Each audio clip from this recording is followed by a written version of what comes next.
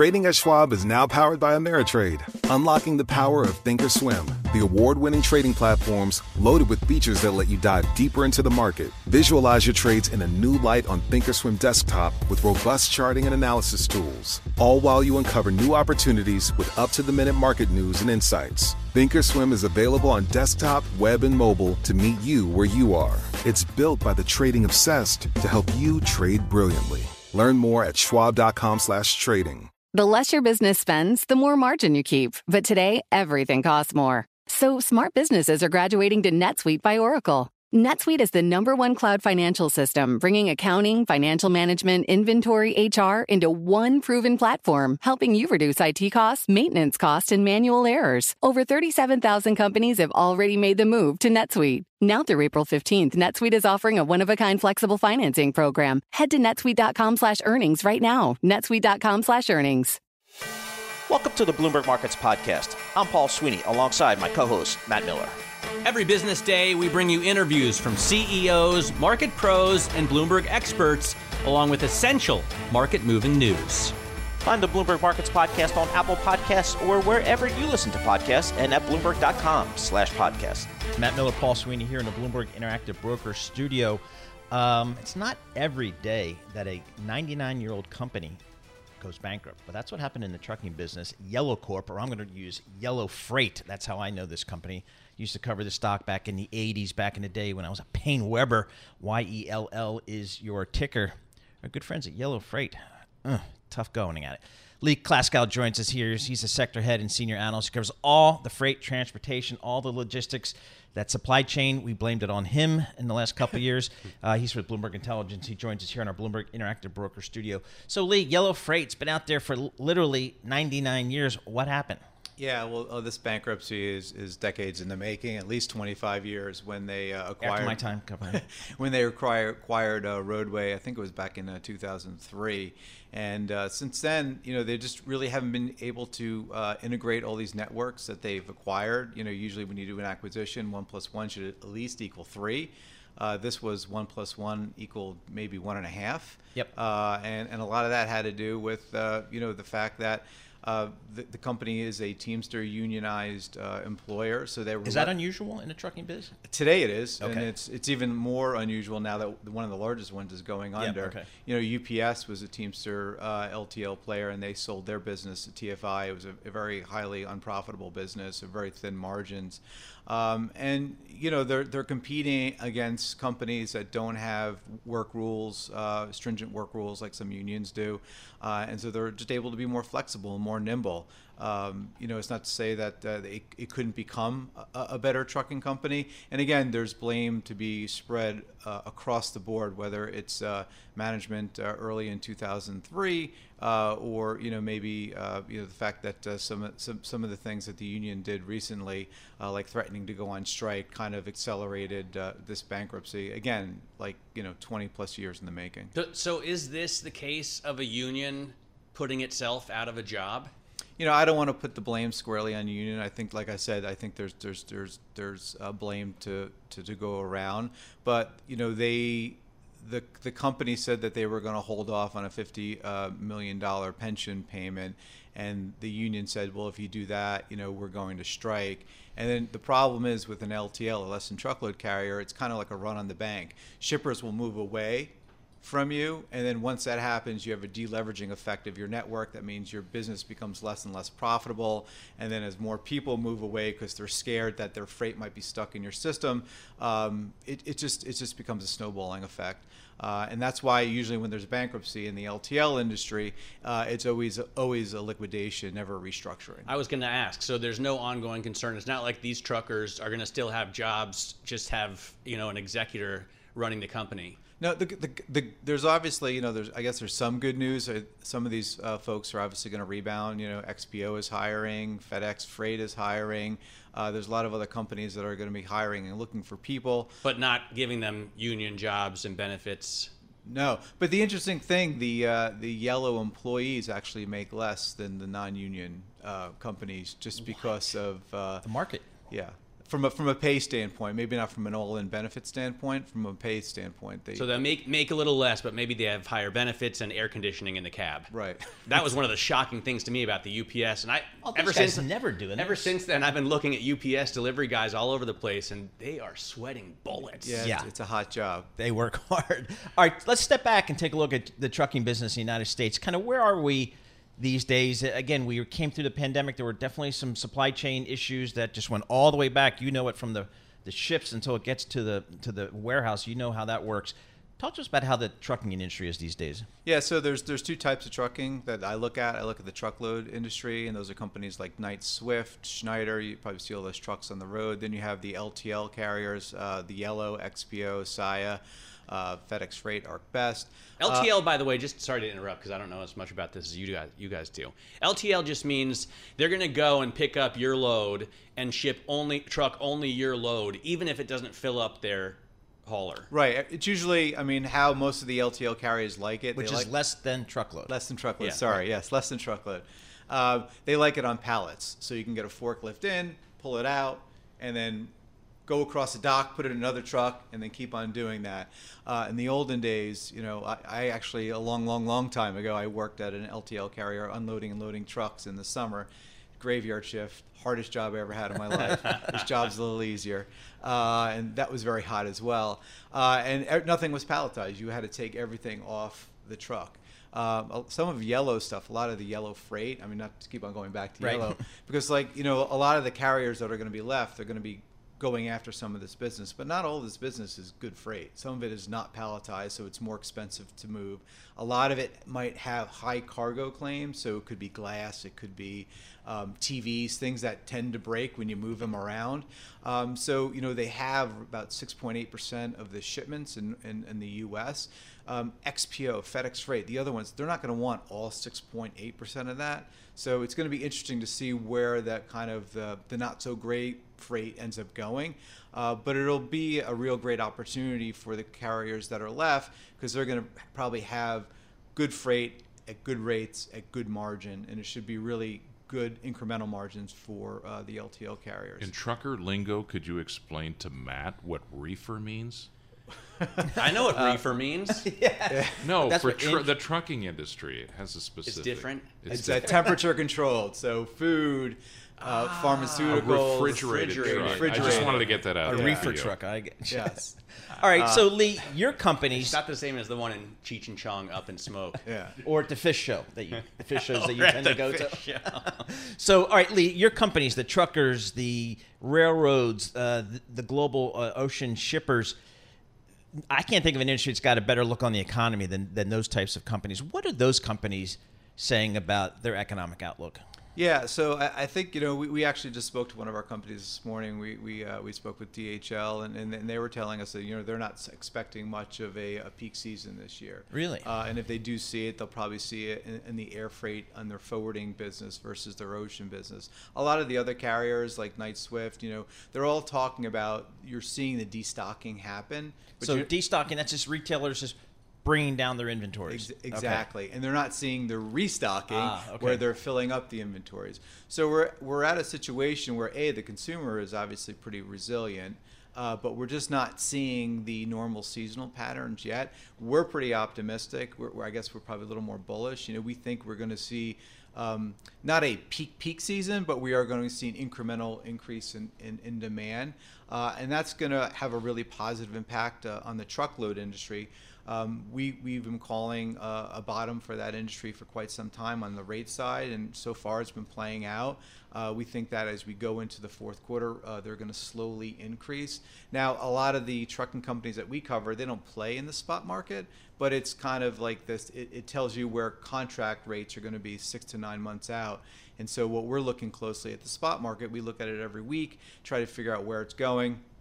We think that's going to set up next year pretty good for the truckload industry, for contracts. This year, contract rates are down anywhere between mid to high single digits. Some companies are even seeing them down low double digits. But they can't come down much more because they've had all the inflationary pressures that every other company has. They're paying their people more, equipment costs more, insurance costs more. So eventually the larger companies are just going to say, we'd rather not take your freight because it just doesn't make sense for us. How about if I own a truck and it's parked in my backyard, a big, 18-wheeler, can I get business anytime I want? Can I work anytime I want? Is there that kind of demand? You can because there's an app for that. Oh. I mean, everyone and their mother has an app. Every large trucking company has an app. You have the Uber Freights of the world. You have load boards like Truck Stop or DAT. So all you need is a smartphone and a truck and a CDL, and you can move freight. The problem is you might be moving freight at a loss, and that's what a lot of truckers are dealing with now. So as time goes on, some of the truckers, or we'll call them high cost truckers that are kind of came into the market at the peak, and their equipment's more expensive and their insurance is more expensive, and they thought they were going to get these great rates that they were getting during the pandemic. Now that rates are down considerably, 20 some odd % from last year, they're not making money, and eventually you can only operate for cash flow for so long until you're just like, I'm going to go do something else. And a lot of truckers, the owner operators come in and out of this business. They might work, they might drive their truck as a long haul trucker, or they might do construction, or they might work in warehousing. So it's. And my neighbor in North Carolina had his 18-wheeler parked, beautiful truck, parked next to his little house in Durham, North Carolina. He's like, I feel like working for the next 3 or 4 weeks, and he'd just go out and do it. So I don't know if that's my dream, Paul. That's my dream, as you know. Exactly. All right, Lee Glasgow, thanks so much for joining us. Lee does all the transportation stuff. Schwab Trading is now powered by Ameritrade to give you a new, elevated trading experience tailor-made for trader minds. Go deeper with Thinkorswim, the powerful, award-winning trading platforms now at Schwab. Unlock support from the trade desk, our team of passionate traders who live and breathe trading like you do. And sharpen your skills with an expanding library of online education crafted just for traders. All designed to help you trade brilliantly. Learn more at schwab.com/trading. Success is more than a destination. It's a path you take one step at a time. It's dedication, it's fortitude, and it's the work, passion, and grit inside of us that comes before all recognition. That's what Stifel has been doing for over 130 years, and it's why Stifel is one of the fastest growing wealth management firms in the country. And Stifel goes beyond traditional wealth management to offer you a full suite of banking services, direct access to one of the industry's largest equity research franchises, and a leading middle market investment bank. Quietly, yet strategically, Stifel has built a company and culture unlike any firm on Wall Street. Because success is the drive it takes to keep pushing. It's the passion to keep investing. It's the best of each of us made better by the best in all of us. And that is where success meets success. Find a financial advisor at Stifel.com. That's STIFEL.com. Stifel, Nicholas & Company, Incorporated. Member SIPC and NYSE. You're listening to The Team. Catch our live program, Bloomberg Markets, weekdays at 10 a.m. Eastern on Bloomberg.com, the iHeartRadio app, and the Bloomberg Business app, or listen on demand wherever you get your podcasts. Matt Miller, Paul Sweeney here in the Bloomberg Interactive Brokers studio. All right, we got the S&P up. Let's call it 18% year to date. The tech-heavy NASDAQ is up over 30%. I mean, the back half of August and September are some of the best times of the Jersey Shore. I think I'm just packing it in. I'm done.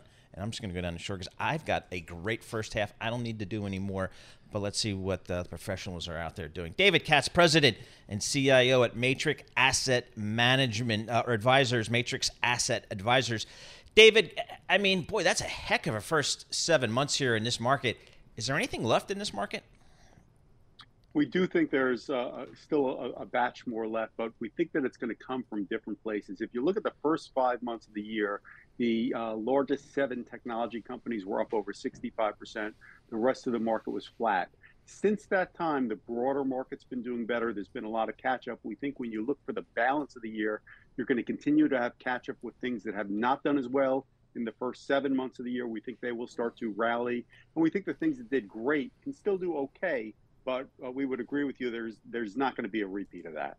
So are you not concerned that we're going to have a recession? We just talked to Bloomberg Economics' Anna Wong. She says October is now her prediction for the beginning, and she says it's going to start slow and then get really steep. Well, we don't think it's going to be steep. We think that it's even money whether we have a short, shallow, modest recession or a soft landing. We think the economy has been unbelievably resilient, but you have to offset that with the fact that the Fed has been increasing rates for the last year and a half. We think that the Fed is close to an end, but a lot of the things that they did have lagging impact. So we think you could have a modest recession, but we think a modest recession or a soft landing would be bullish for stocks. Deep recession, which we don't expect, would be bearish for stocks. All right, so I'm just looking at some of your picks because it's interesting because, again, we've talked about it before. A lot of the big cap tech names have really led the market here. If I wanted to broaden it out, Medtronic is one of your names, a healthcare device company. Talk to us about Medtronic. So healthcare did very well on a relative basis in 2022 and has been miserable in 2023. Again, we think there's going to be a rotation and catch up. In terms of Medtronic, the procedures for cardiovascular are finally starting to get better. You had United Healthcare say that more people are going to the hospitals for these procedures. Medtronic has had a number of disappointing quarters. They set the bar particularly low this year. We think this quarter, for the first time in the last 4 to 6, they're going to have good numbers, and there's a reasonable chance that they beat and can raise expectations. You're getting it at a pretty reasonable price and a very nice dividend yield. We think if you have a 12-month time horizon, you easily have 20 to 25% on the upside. Why do you think these stocks haven't done better, though? Well, again, certain stocks did well last year, and there was a rotation. The things that did well last year have slowed down this year and vice versa. Financials also did particularly poorly this year. The drug companies had been doing poorly up to last week, and then you had companies like AbbVie, Amgen, that had very good numbers, and the stock really spiked on that. So we think it's going to spread out. So we don't think that you want to question that they haven't done well in terms of, hey, I'm not going to buy them. They haven't done well. And we think you want to look at them as what's going to be the next thing that rallies. And we think a lot of those drug companies and med tech companies are going to start to do better because their fundamentals are strong, but the stock prices haven't moved yet. Hey, Dave, I can't remember the last time on this show we ever talked about it, electric power company, utility company, but you've got American Electric Power, AEP, based in Columbus, Ohio. That's on your list. What's the play on the electric business? And the stock's down 14% year to date. Yep. So that's exactly it. So they're a very well-run company. We like management. They're going to grow the earnings from 5 to 7, 8%. They're going to grow the dividend from 5 to 7, 8%. It's at 15.5 times earnings. So it's at the lower end of its valuation range. The yield is 4%. So if you go back to your last guest that was looking for a recession, that's the type of business you want to own in an economic slowdown or a recession. And we just think you want to balance your portfolio. We think the economy is going to be okay, but if it's not, AEP is going to be a very good place to be. We think that they haven't done anything. The stock's down. It shouldn't be. So we're not looking for a home run here, but you could get a 4% yield and a 15 to 20% gain over the next 12 months. So again, conservative place, balance out your portfolio. In Columbus, Ohio. And in a great place. Yes. Yeah. If you need to do channel checks, I'm your man. In terms of screening, I see Air Products and Chemicals as well. So they sell oxygen, which we need, Sure. Nitrogen, argon, helium, stuff like that. How do you pick these companies, David? How do you screen for these? So we have 8 valuation models that look at a company's earnings and dividends and return on equity, and we try to value what the business is worth and then buy it at a discount. We also focus on dividends, sustainability of dividends. And in terms of Air Products, they are really consistent earnings grow over time. They've grown the dividend at north of 10 to 12%. The expectation is that that's going to continue. The stock did well last year, has not done a whole lot this year. But we think what's very interesting here is it's a green energy play. But you're not paying too much for it, and you're getting a good yield while you're waiting. David, how concerned are you about this Federal Reserve? We're going to get a bunch of economic data this week, and if the market seems to be saying maybe one more rate increase or maybe even just hold steady. How concerned are you about our Federal Reserve? Well, we think the Federal Reserve has overshot in terms of raising rates, so we're a little bit fearful that they continue to do that. You did have one Fed governor say that she thinks there could be additional multiple raises this year. So that's a worry. We don't think they have to. We think inflation is definitely breaking lower. Your last guest just talked about inflation going lower. If you look at this quarter's earnings season, we agree most companies are talking about not having issues with supply anymore, logistics, shipping, all prices coming down. So we think the Federal Reserve doesn't have to increase more. They could do one. It's either one or done or none and done. And if that's the case, and the economy holds in okay, which we think it will, stock should be a pretty good place to be. If we're wrong and the Federal Reserve raises 4 more times, that's problematic. We don't think that happens. That's a problem for a lot of people there. All right, David, thank you so much. We appreciate it. As always, David Katz, he's the president and chief investment officer at Matrix Asset Advisors. Still bullish on this market even after the run we've had in the S&P, and particularly in the NASDAQ and NASDAQ 100. You're listening to The Tape. Catch our live program, Bloomberg Markets, weekdays at 10 a.m. Eastern on Bloomberg Radio, the TuneIn app, Bloomberg.com, and the Bloomberg Business app. You can also listen live on Amazon Alexa from our flagship New York station. Just say, Alexa, play Bloomberg 1130. I want to talk Goldman Sachs, Jeff Currie. Do we have Sri? I mean, is he around? I mean, God forbid. I heard he was going to be in studio. And the reason we like to talk to this guy because he is all over the Goldman Sachs beat. So 2 questions about Jeff Currie. He's only one person. He's a commodity strategist. Okay, he's not a key man risk, in my opinion. But high-profile guy. I'd like to know 2 things, neither of which I think we know. A, why did he leave? And B, where's he going? So, yes, you're right. He's not key man risk, but Jeff Currie is a name that the Bloomberg listeners, the Bloomberg readers certainly know really well. He has been the face of commodities research at Goldman Sachs for nearly 30 years now, and he truly has crafted a brand for himself as one of the most recognizable commodities analysts out there. He makes bold calls. He describes it in an entertaining, in a very easy to understand manner, and he has won his followers. He may not always have been right. Remember, right now he's called for another super cycle in commodities. That has not quite panned out. But agree with him or not, everyone in the market will tell you that he is someone you must at least pay attention to. That's Jeff Currie. Of course, there is the broader Goldman Sachs theme that we always wonder about. Another very recognizable name brand leaving Goldman Sachs, the 6th partner in the last couple of weeks. I would argue that it's a little different from the sort of tug of war you've seen in the other parts of Goldman, where there are bigger issues over strategy and some of the reorganizations that they've done that has led to a flow of talent. I can't really attribute that being the chief reason for Jeff Currie in any way that we understand. And look, it doesn't look like he's looking to take any other job immediately. He's going to spend some time with family. He has 2 young kids. He's only 56 years old. I was about to say that, but he's still only 56 years old, so it would be hard to bet against a second act. Here's a quote I like, and is this in? Yeah, it's in your story, Sri. You got it from Colleen Foster, who's like a senior salesperson in commodities, and this is like the best anybody could say about an analyst, i.e., there's never a time I couldn't get a meeting with a CEO, an oil minister, or a hedge fund founder if Jeff Currie was with me. That's the sway this guy had in the world. He gets you in the door. I actually had a prominent dream about Jeff Currie. Remember? That's a little disturbing. Last year? That is disturbing. We were sitting at a diner, and he was selling me on the commodity super cycle. And he was like, listen, Europe hasn't gone into the recession that we thought it was going to. China's about to come roaring back, and U.S. driving season is going to kick. A lot of that stuff, Europe doesn't look great anymore. China hasn't come roaring back. And the U.S., we're just not using as much gas. There's not as much demand as they thought. Okay, let's not leave Matt hanging here. Yes, you knew Jeff Currie for his commodities research, and maybe that was something he did on the side. But what was he more famous for, Matt? He helped co-produce a documentary on the British rock band The Kings, trying to bring them back together. That is pretty cool. Hey, just stepping away from Goldman, I don't think there's any turnover that we're seeing in Goldman or anywhere else on the street is any different than any past cycles to me. Do you sense that there's anything unusual going on in turnover, or is this just business as usual? No, I mean, there's certainly a different story at Goldman Sachs.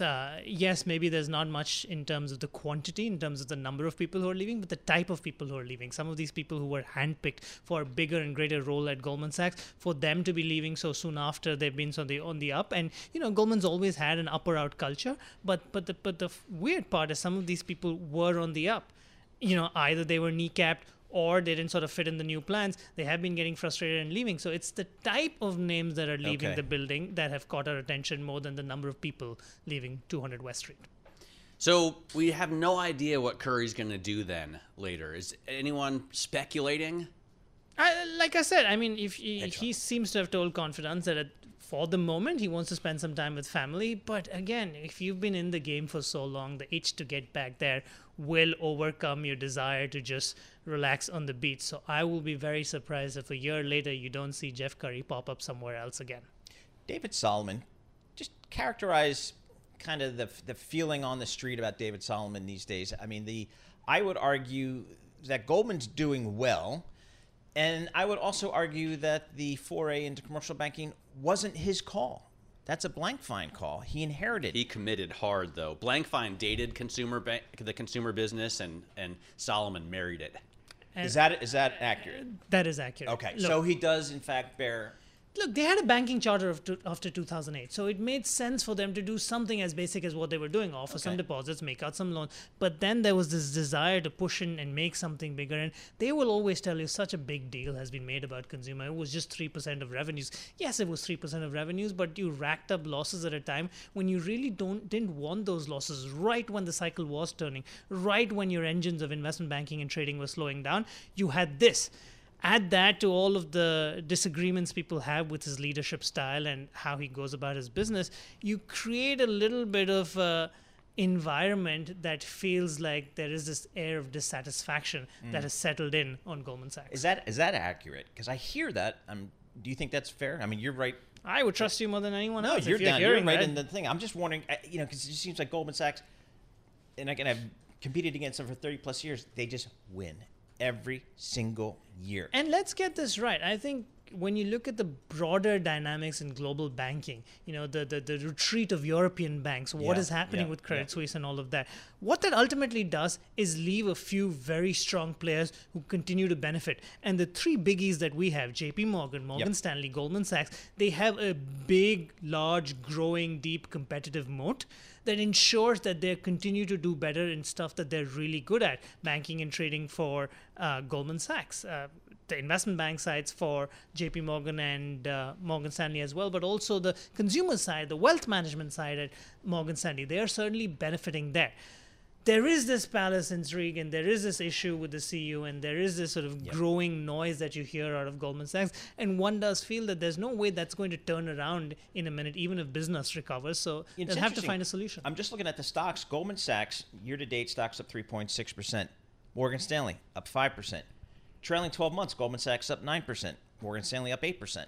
I got a comp chart here. I always pull up my 5-year comp chart. I know you do. And Goldman Sachs, over the last 5 years, they're the second best bank of the big six, right? Only Morgan Stanley has done better over the last 5 years. Well, that hurts because they compete big time. Right. I mean, That hurts a lot, but also remember when we think about the big six, we think about Wells Fargo as the sixth name in that list, right? But they're not a true comp to Goldman Sachs. So I always like to also throw in someone like a Jefferies into the mix. Okay. And Jefferies, which is a pure play investment bank, at least right now, has done extraordinarily well in the same time period. So if you add them to the list, they're 3 in the 7. Not bad. Not great. If you're inside Goldman Sachs, you don't like listening to the fact that you're behind Morgan Stanley, but they're getting around to the idea of A, praising their rival, praising their competitor, and B, hoping to recover that lost ground. All right, Sri, thanks so much. We appreciate it. As always, Sri and Nitarajan. Schwab Trading is now powered by Ameritrade to give you a new, elevated trading experience tailor-made for trader minds. Go deeper with Thinkorswim, the powerful award-winning trading platforms now at Schwab. Unlock support from the trade desk, our team of passionate traders who live and breathe trading like you do. And sharpen your skills with an expanding library of online education crafted just for traders. All designed to help you trade brilliantly. Learn more at schwab.com/trading. Success is more than a destination. It's a path you take one step at a time. It's dedication, it's fortitude, and it's the work, passion, and grit inside of us that comes before all recognition. That's what Stifel has been doing for over 130 years, and it's why Stifel is one of the fastest growing wealth management firms in the country. And Stifel goes beyond traditional wealth management to offer you a full suite of banking services, direct access to one of the industry's largest equity research franchises, and a leading middle market investment bank. Quietly, yet strategically, Stifel has built a company and culture unlike any firm on Wall Street. Because success is the drive it takes to keep pushing. It's the passion to keep investing. It's the best of each of us made better by the best in all of us. And that is where success meets success. Find a financial advisor at Stifel.com. That's Stifel.com. Stifel, Nicholas & Company, Incorporated. Member SIPC and NYSE. You're listening to The Tape, Cantor Live program, Bloomberg Markets, weekdays at 10 a.m. Eastern on Bloomberg.com, the iHeartRadio app, and the Bloomberg Business app, or listen on demand wherever you get your podcasts. Matt Miller, Paul Sweeney here in the Bloomberg Interactive Broker Studio. I want to bring in our next guest because he traveled all the way from Newport Beach, California. David Bahnsen, CIO of the Bahnsen Group. All right, so David, I got the S&P up, 17, 18%. I got NASDAQ up 32, 33%. I got the NASDAQ 100 up darn near 40%. Are we calling a tech bubble here? Well, AI bubble, maybe? I don't know. Most certainly we're in a tech bubble if you were looking at valuations relative to history. Okay. And that premium to historical valuation calls for a mean reversion. Oh boy. And I think that that's inevitably going to happen. Right now, it's interesting. You have Apple and Microsoft below their 50-day moving average, and there are more energy names as a percentage of the index above their 200-day than there are tech names. Interesting. Well, we got WTI crude oil, $82. It's had a nice run off of that 67 low from 4 or 5 weeks ago. So where are you looking at? Where are you talking to your clients about where they should be looking for some opportunities here? Well, it's funny, as I was listening to you guys talk about McDonald's, I was thinking not about the quarter pounder or the calories, but the 67,000% return it has had since 1967. That's a real number. Compounded, reinvesting those dividends, McDonald's is the best real estate company that happens to sell. Which I didn't know that until I watched the movie. Now I got it. We've owned it for many, many years, and it's interesting. We bought it in the financial crisis at 50. It's now at 300. Wow. And the dividend has increased 6 times, just as the stock has gone up 6 times. How important are dividends to you, just in general? It's what we do. It's what you do. And okay. it's not just dividends. It's the growth of dividends, so that's why I use McDonald's as an example. But I can't think of a better environment than the one we're in right now, where the growth of the income is more important while you also get better stabilized business models. People are too dependent on AI, too dependent on momentum, too dependent on multiple expansion. They're the most vulnerable right now. So it's interesting. I was talking to somebody, an investor yesterday, large cap growth guy, and he said, we were talking about Goldman Sachs and the other big public investment banks. He doesn't want to buy them because they still pay their people as if they were a partnership, right? Every time they have a bad year, they say, we got to pay these guys because they're the talent and it's the most important thing. When they have a good year, they're like, we have to pay these guys because they're the talent. That's the most important thing. And they never give money back to the shareholders, or not as much as they should for a public company. Do you agree? Well, see, I have a name for him that is the exact same business, but a totally different outcome. It's a little investment bank called Moelis. Yeah. The ticker's MC, where all they do is Ken Moelis was old vice chair at UBS, started this investment bank. They Banker give a DLJ back in the day. 100% of free cash flow goes back to shareholders as dividends. And that's all they are as a deal company. Unlike Goldman Sachs, which is a balance sheet company to some degree. They have to maintain capital for especially that fixed income trading. Moelis, more pure advisory. So that's what we're really into. Look, we own Blackstone and Apollo. All we are is getting a piece of the management fees that they're charging. And clients don't seem to mind paying it. The results haven't done anything to keep people from paying it. And so when you own those companies, it's not balance sheet risk. Yes, they pay their people well, but it's very performance driven. I think Wall Street's one of the few meritocratic areas left, to be honest. I see that as a good thing. Well, one of the things that Goldman Sachs, that David Solomon is doing right now, he's selling, their big balance sheet business, the investments they've made in real estate over years because the returns have been volatile. But I was just talking to Sri Natarajan about this. He said 1 year they'll make $6 billion on those investments. Next year they'll lose $1 billion. The next year they'll lose $2 billion. But then they'll make $6 billion again. So over 4 years, they've made net positive $9 billion. But since investors are so worried about quarterly or annual reports, they don't care about the longer term picture. Well, I am a good investor then because I couldn't care less about quarterly smoothness of those things. But with balance sheet businesses, it's not just that it's going to be volatile. You're going to evaporate capital at times. You're going to take on big losses. Dodd-Frank took away their ability to do much of that. But see, that's not just a good thing because there's less risk. It's a bad thing because there's less upside. Morgan Stanley remedied it by becoming more of a fee-based wealth management business. But we believe that these Blackstones, Apollos, Owl Rock, they're able to take huge fees around being an asset manager in a space that has huge growth in front of it. So, David, the importance of dividends to you and your firm and your investment outlook. If I got you in a room with Tim Cook at Apple, what would you say to him? I would be very respectful because how could you not be with someone who's created that kind of wealth? And then I would simply point out that the day and age of them saying we can do better with your money is long gone, that there must be a greater return of capital to shareholders, that they have proven that for years by holding on to hundreds of billions of dollars. If they had found better opportunities to deploy it, they would have deployed it. And so by keeping a yield somewhere around 0.5 percentage point, I think it is a very, very good opportunity for them to increase return on equity by paying more back to shareholders. In the meantime, they have abundant resources to still go do R&D and consumer product expansion. The great thing to do is find stocks that are misunderstood by the market, right? And Simon Property Group is one you like. When I looked at that, my instant, my brain said, oops, commercial real estate, that must be a bad thing.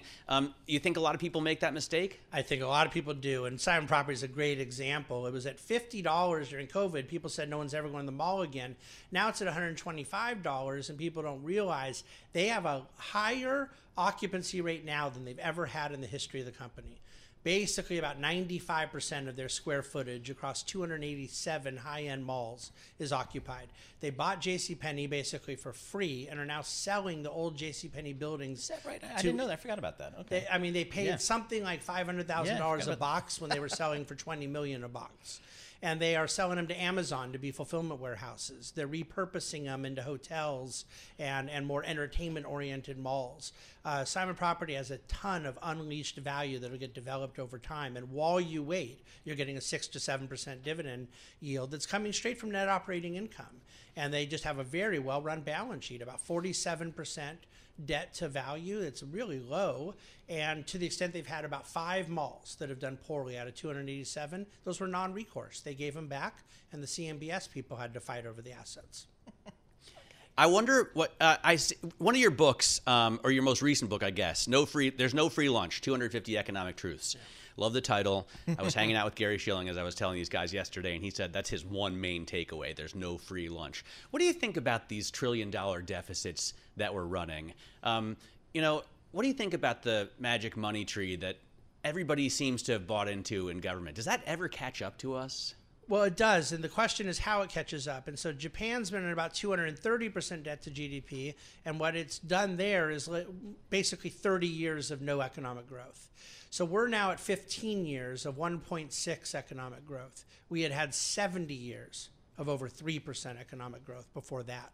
So the cost so far seems to be a downward trend on growth, a kind of stagnation in the economy. But do I think that there's a moment in which an apocalypse comes? It's very difficult to predict that. My real quick comment, though, on the trillion-dollar deficits is I don't like it when we spend $5 trillion during COVID. I don't like it when there's $2 trillion of spending in the aftermath of financial crisis. But I do understand there's a Keynesian school of thought that believes it's necessary. My problem is during peacetime and during economic expansion time when we're running $1 to $2 trillion deficits. And that seems to be accepted by both sides of the aisle. And the only time anyone fights against it is when the other guy is the president. That brings it home. Brings it home. David, thanks so much for joining us. You can get back to Newport Beach. They can't be doing work out there. PIMCO people, I think it's all smoke and mirrors. I don't know, because maybe it's just too warm outside and you have to spend time in your air-conditioned office. Too perfect outside. It's 75 degrees there all the time. So I like that. Yeah, exactly. That sounds perfect to me. All right, David. CIO at the Bahnsen Group. We always appreciate getting a few minutes of his time. I was just saying to our producer, a unique view on investing. You're listening to The Tape. Catch our live program, Bloomberg Markets, weekdays at 10 a.m. Eastern on Bloomberg Radio, the TuneIn app, Bloomberg.com, and the Bloomberg Business app. You can also listen live on Amazon Alexa from our flagship New York station. Just say, Alexa, play Bloomberg 1130. Natalie Wong joins us, real estate reporter with Bloomberg News. Natalie, talk to us about kind of that commercial real estate market. I mean, if I'm a bank and I try to sell off some of these commercial real estate loans I have on my books, am I finding any buyers out there? Thanks for having me. It's really hard for banks these days to find buyers out there, not because there aren't buyers that might want to snatch up heavily discounted loans, but because the pricing isn't there yet, right? There's a lot of liquidity out there, a lot of dry powder out there for opportunistic buyers and funds that are raised to specifically target distressed opportunities. But the problem is banks aren't ready to meet them at the price that they want to pay yet. The prices haven't necessarily fallen down far enough, although it is starting to. And this is what the story kind of talks about, which is there's been so much pressure building on the commercial real estate market and on the debt market for so long. And finally, we're starting to see that banks are under more pressure to try to sell their loans, to try to add a bit more discount to their deals and find buyers so they can reduce their exposure to some of the riskier properties. We've heard a similar story with residential, with existing homes, right, Natalie? The people who own them aren't willing to sell them at the discounted price that buyers are looking to pay. In that case, because buyers are having to take a higher mortgage. In the retail market or in the residential market, we call this the Great Reset. That's what they'll call it when it actually happens. What is needed for the Great Reset to happen in commercial property? It's going to be a years-long process. I mean, sources that we've spoken to, brokers, investors, all say this is kind of like what happened with the malls. And I'm specifically talking about offices because that is the one sector where it's getting hit by borrowing rates and also the fundamental values are falling. It's kind of similar to malls where we've seen that unfold for the past decade, right? And we're still seeing that some of the better retail properties are under high demand. They're selling for good prices, but you have a lot of dead malls and places that kind of still sit empty, and it'll be a process that could be, anywhere from 5 to 10 years. But we're starting to see that it's happening now. And in talking to brokers, they think that maybe heading into the third, the fourth quarter and next year, we're going to start to see more banks put up loans for sale and, acquiesce to better discounts for potential buyers out there. So Natalie, I guess, one of the challenges for both sides of a trade is I don't really know what the underlying value is of commercial real estate in New York. Have we seen any big transactions that we can use to kind of mark the market? Have we seen anything really come to market in New York, for example? That's the problem is we haven't necessarily seen a lot of asset sales yet. So it's really hard for people to figure out where the values of certain properties stand right now. We've seen some cases of distress sales, but these are one-off cases. One example that people are really looking at right now is the Signature Bank loans. The FDIC is selling a big chunk of commercial real estate loans. Many of them are in New York, apartments, some offices. And a lot of stakeholders are looking at that to see what the mark to market might be. But the problem is, especially again for offices, people don't necessarily know where office demand and remote work, how that's going to shake out, right? We're starting to see some of the finance firms bring people back to the office 4 days a week, 5 days a week. But at the end of the day, there's still disagreements as to how that's going to shake out and what the overall demand will be a few years from now. And that is how people write down the income for those types of loans and those types of deals. So if you don't know how that's going to shake out, it's really hard to value what those loans will be several years out from now. What are you seeing, Natalie, in terms of defaults? Because a lot of these lenders are going to be facing that situation, and some of them some of the borrowers are defaulting just to try and renegotiate.